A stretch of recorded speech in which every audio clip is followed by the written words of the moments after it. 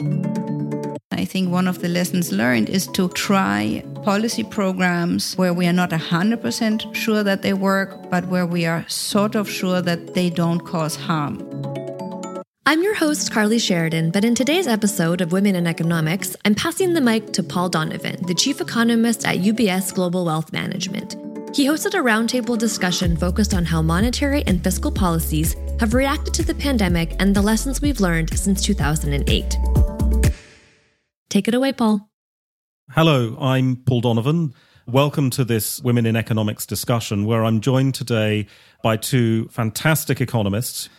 We have Lucrezia Reichlin, Professor of Economics at the London Business School and a Fellow and Trustee of the CEPR, and Stephanie Schmidt-Grohe, Professor at Columbia University and Fellow at the CEPR. How would you describe the changes economies have been making to their monetary and fiscal policies in response specifically to the pandemic crisis? Lucrezia. I think that the main change has been in the policy mix. In monetary policy, we have seen a massive intervention, more aggressive use of quantitative easing, and changes in the way they design these lending programs to banks. So we have seen a massive increase in the size of the balance sheet in the euro system.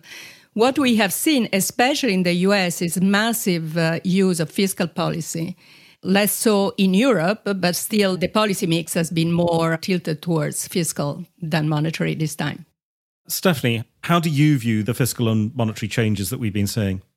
Yeah, I mean, the pandemic-induced crisis is different than any crisis I think we have seen in post-World War II times.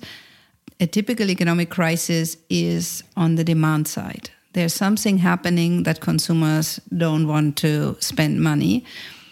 In the pandemic, there is this element as well, but the other element is that there's a problem on the supply side. Many restaurants have closed, firms cannot produce, manufacturing units are closed. There's a shock to the supply side of the economy and a shock to the demand side of the economy. And another thing that is special about the pandemic is it is a truly global crisis. Let me talk about the US a little bit. They had a monetary policy intervention. There was also a big fiscal intervention. This is a supply side problem also. So there's no production and there are a lot of people who don't have any income. So in the US, a decision was made to go big on fiscal policy.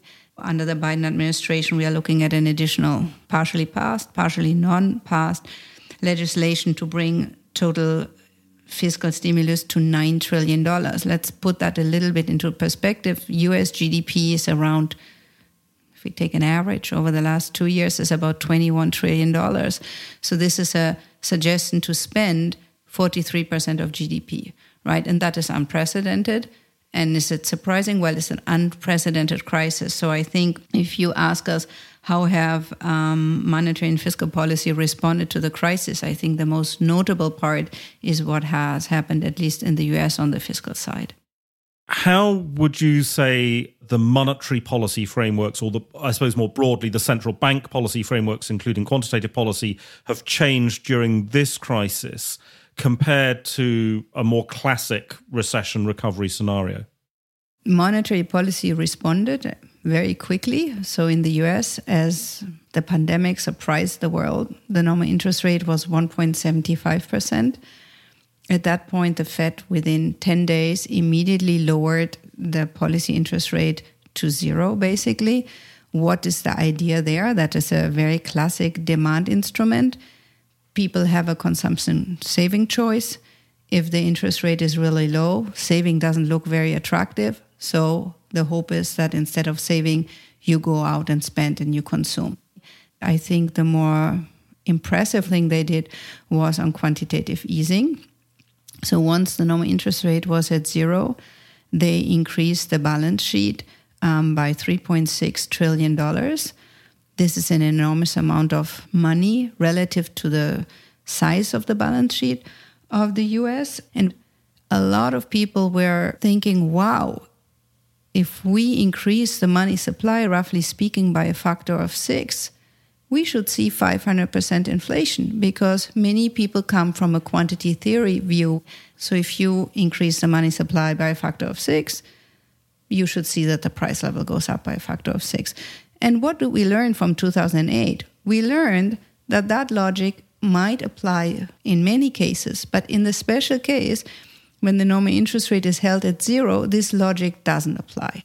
We had a 6-fold increase in the money supply, and we had no inflation in the sense that, the US, they have an inflation target of 2%. And if at all, they undershot the inflation target. There was no overshooting. Why does the central bank get into increasing the money supply so massively? The main motivation here is to say, in these extraordinary circumstances, we want to make sure that there's liquidity, that markets functions. So we don't want that because of the crisis, suddenly there's an unnecessary exacerbation of the economic conditions. So they wanted to lubricate the markets, and they had learned a lot from 2008 to do this. Lucrezia, you were, of course, at the ECB back in 2008, so we have an insider's perspective, perhaps, in terms of changing policy tools in periods of turbulence. How do you think the ECB has adapted its policy framework, and how successful has that adaptation been in providing support across the Eurozone economy? The framework of monetary policy at the ECB has evolved greatly in the last 15 years. There has been a reluctance in 2007, 2008, and then in the years that follow, to use the traditional quantitative easing tools that had been used in the Bank of England and at the Fed. However, that doesn't mean that the ECB didn't also implement what we call balance sheet policies. In 2008, the ECB expanded the balance sheet just as a consequence of this program of special loans to banks at a fixed rate. People think of quantitative easing of something that you do when interest rate is at 0, so you cannot use interest rate tool anymore, and you have to do something else. Actually, the ECB experience shows that the expansion of the balance sheet is actually the endogenous consequence of liquidity policies, which the ECB has been very good at implementing, especially in the first phase of the crisis in 2007, 2008. Then, of course, as the crisis evolved, after the debt crisis of 2010 and 2011, the ECB had to kind of adapt even further. We can say now, with the benefit of insight, that there was quite a lot of hesitation on, for example, implementing a program of purchases of sovereign bonds or corporate bonds. That was all implemented at the ECB at the end of 2014, 2015. But this time, with COVID, actually there was no hesitation. The ECB was implemented in the sovereign purchase program and the corporate bonds program immediately as the crisis manifested itself and the increase in the balance sheet. I agree with Stephanie that the experience of the last 12 years show us that the expansion of a balance sheet of the central bank is not necessarily inflationary. The response at the ECB was to satisfy the demand for liquidity coming from the banking sector. So at a fixed rate, they were supplying the liquidity that the banking sector was requesting. And because that demand was satisfied, really there is no reason why there should be inflationary pressures. So we have learned that lesson. I have to say, I think one of the biggest struggles I have in speaking with clients around the world is to sort of distinguish between printing money and printing too much money, to your point about satisfying liquidity demand. What lessons do you think have been learnt from the events of 2008 which have actually helped stabilize the response in 2020 and 2021? Did we make the right changes 12 years ago to create greater stability today in dealing with this crisis? Lucrezia, would you like to take that one? Yeah, I think for sure what we learned in the previous crisis is that we started fiscal consolidation too early. Countries were pushed to start a process of fiscal consolidation.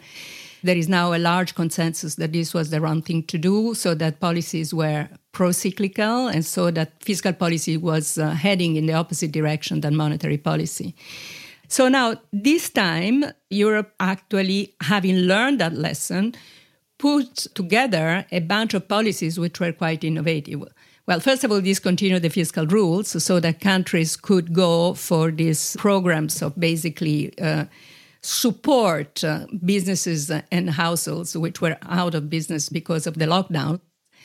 At the federal level, we launched this recovery plan, which is very innovative in a number of ways because the European Union goes to the market and issued debt, which guaranteed the EU budget.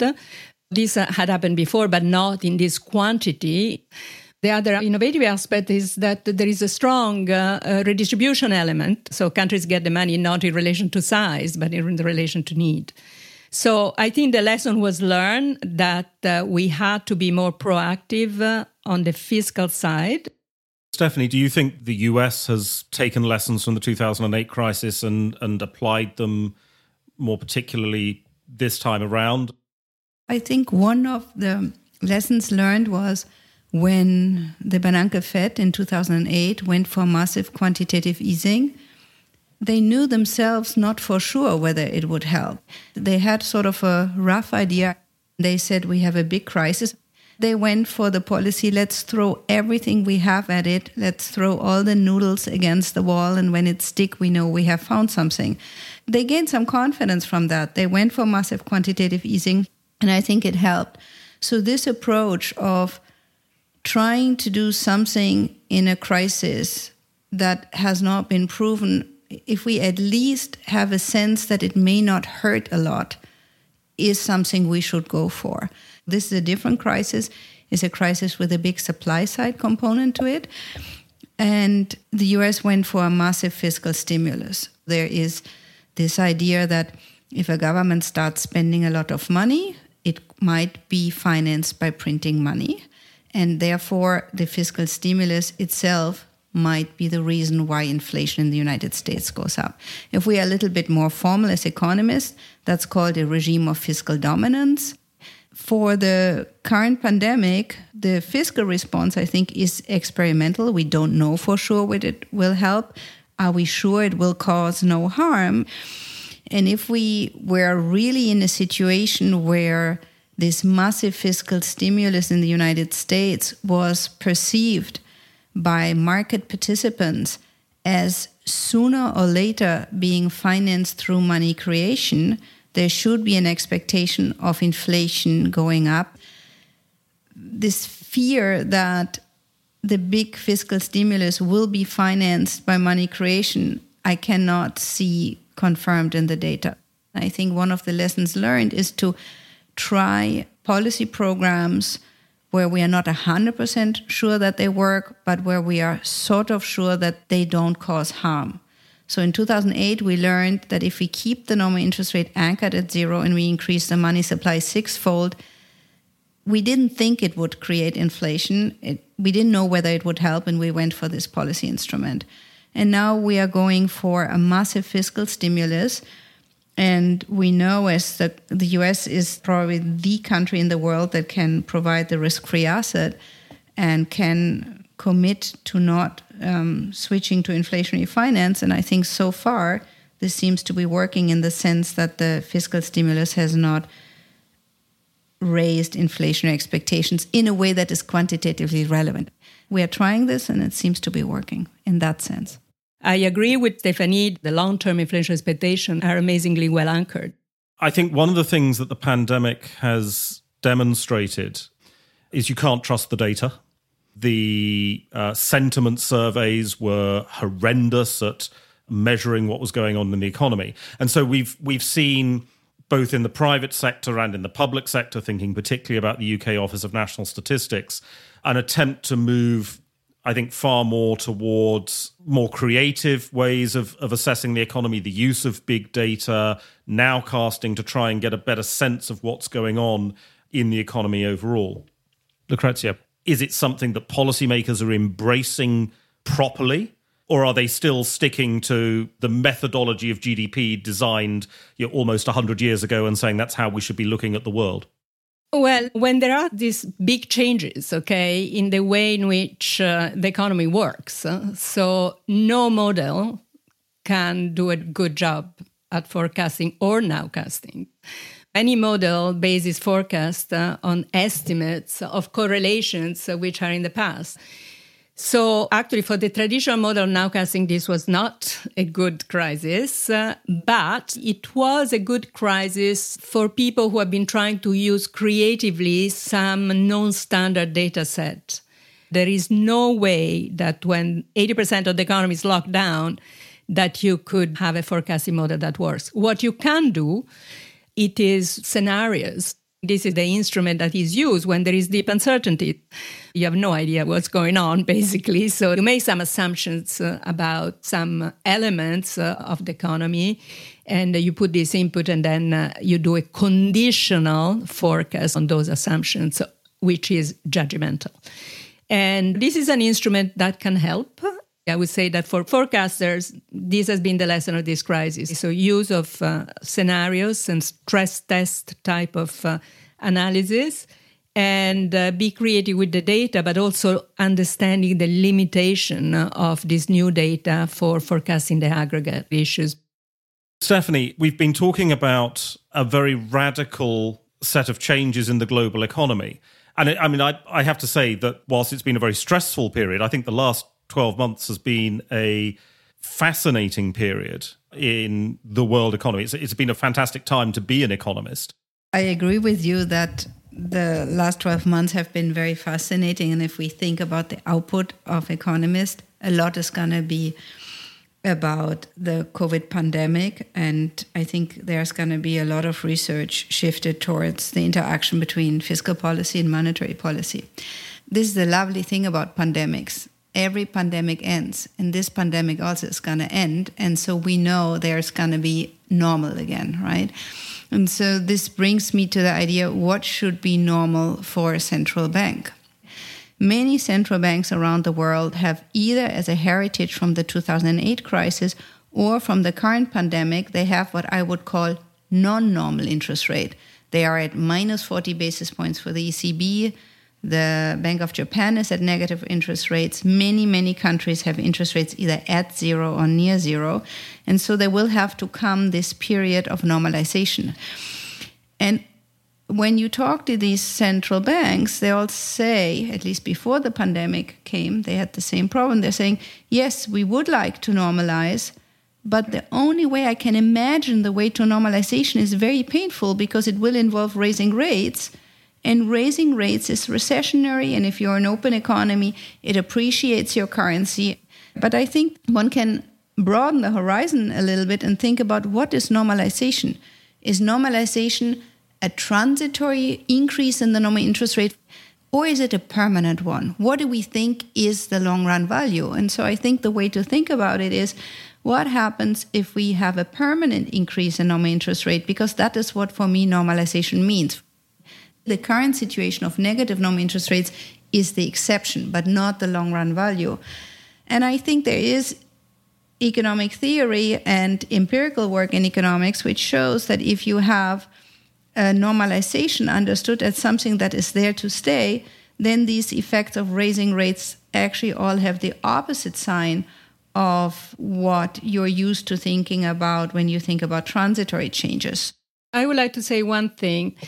This is a crisis that affected everybody. This is true initially, but I think the crisis is quite different right now around the world. And this is a huge factor of risk, and which will have indirect effect on future monetary and fiscal policies, given the fact that there is a large part of the world which does not have enough vaccines and is really at risk of a big catastrophe. I think that there is another element of stabilization policy which has to do with preparedness and response of this kind of pandemics when there is such difference around the world about the ability to manufacture vaccines, to distribute, but also to monitor This is not immediately related to monetary policy in our part of the world, but I think indirectly will have an effect on how countries will think about policies. I'd like to take this opportunity to thank Lucrezia, Stephanie, for what's been a really interesting discussion about an absolutely fascinating period of economic history and the way in which policymakers and economists are reacting to the challenges that have come in the pandemic and, of course, in the aftermath of the pandemic. If you enjoyed today's podcast, I hope you'll tune in next week when the podcast will be discussing how to break the poverty trap. Thank you very much for listening. Women in Economics is brought to you by UBS and the Center for Economic Policy Research, CEPR. It's hosted by me, Carly Sheridan, produced and sound engineered by Zoo Agency Berlin, with music provided by Artlist. Help us usher in this new era of economics by sharing the episode with a friend, relative, or colleague, and be sure to subscribe wherever you get your podcasts.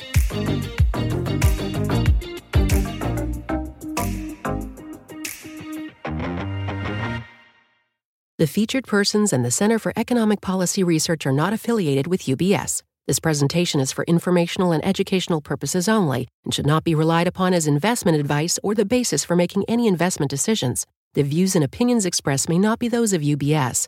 UBS does not verify and does not guarantee the accuracy or completeness of the information presented.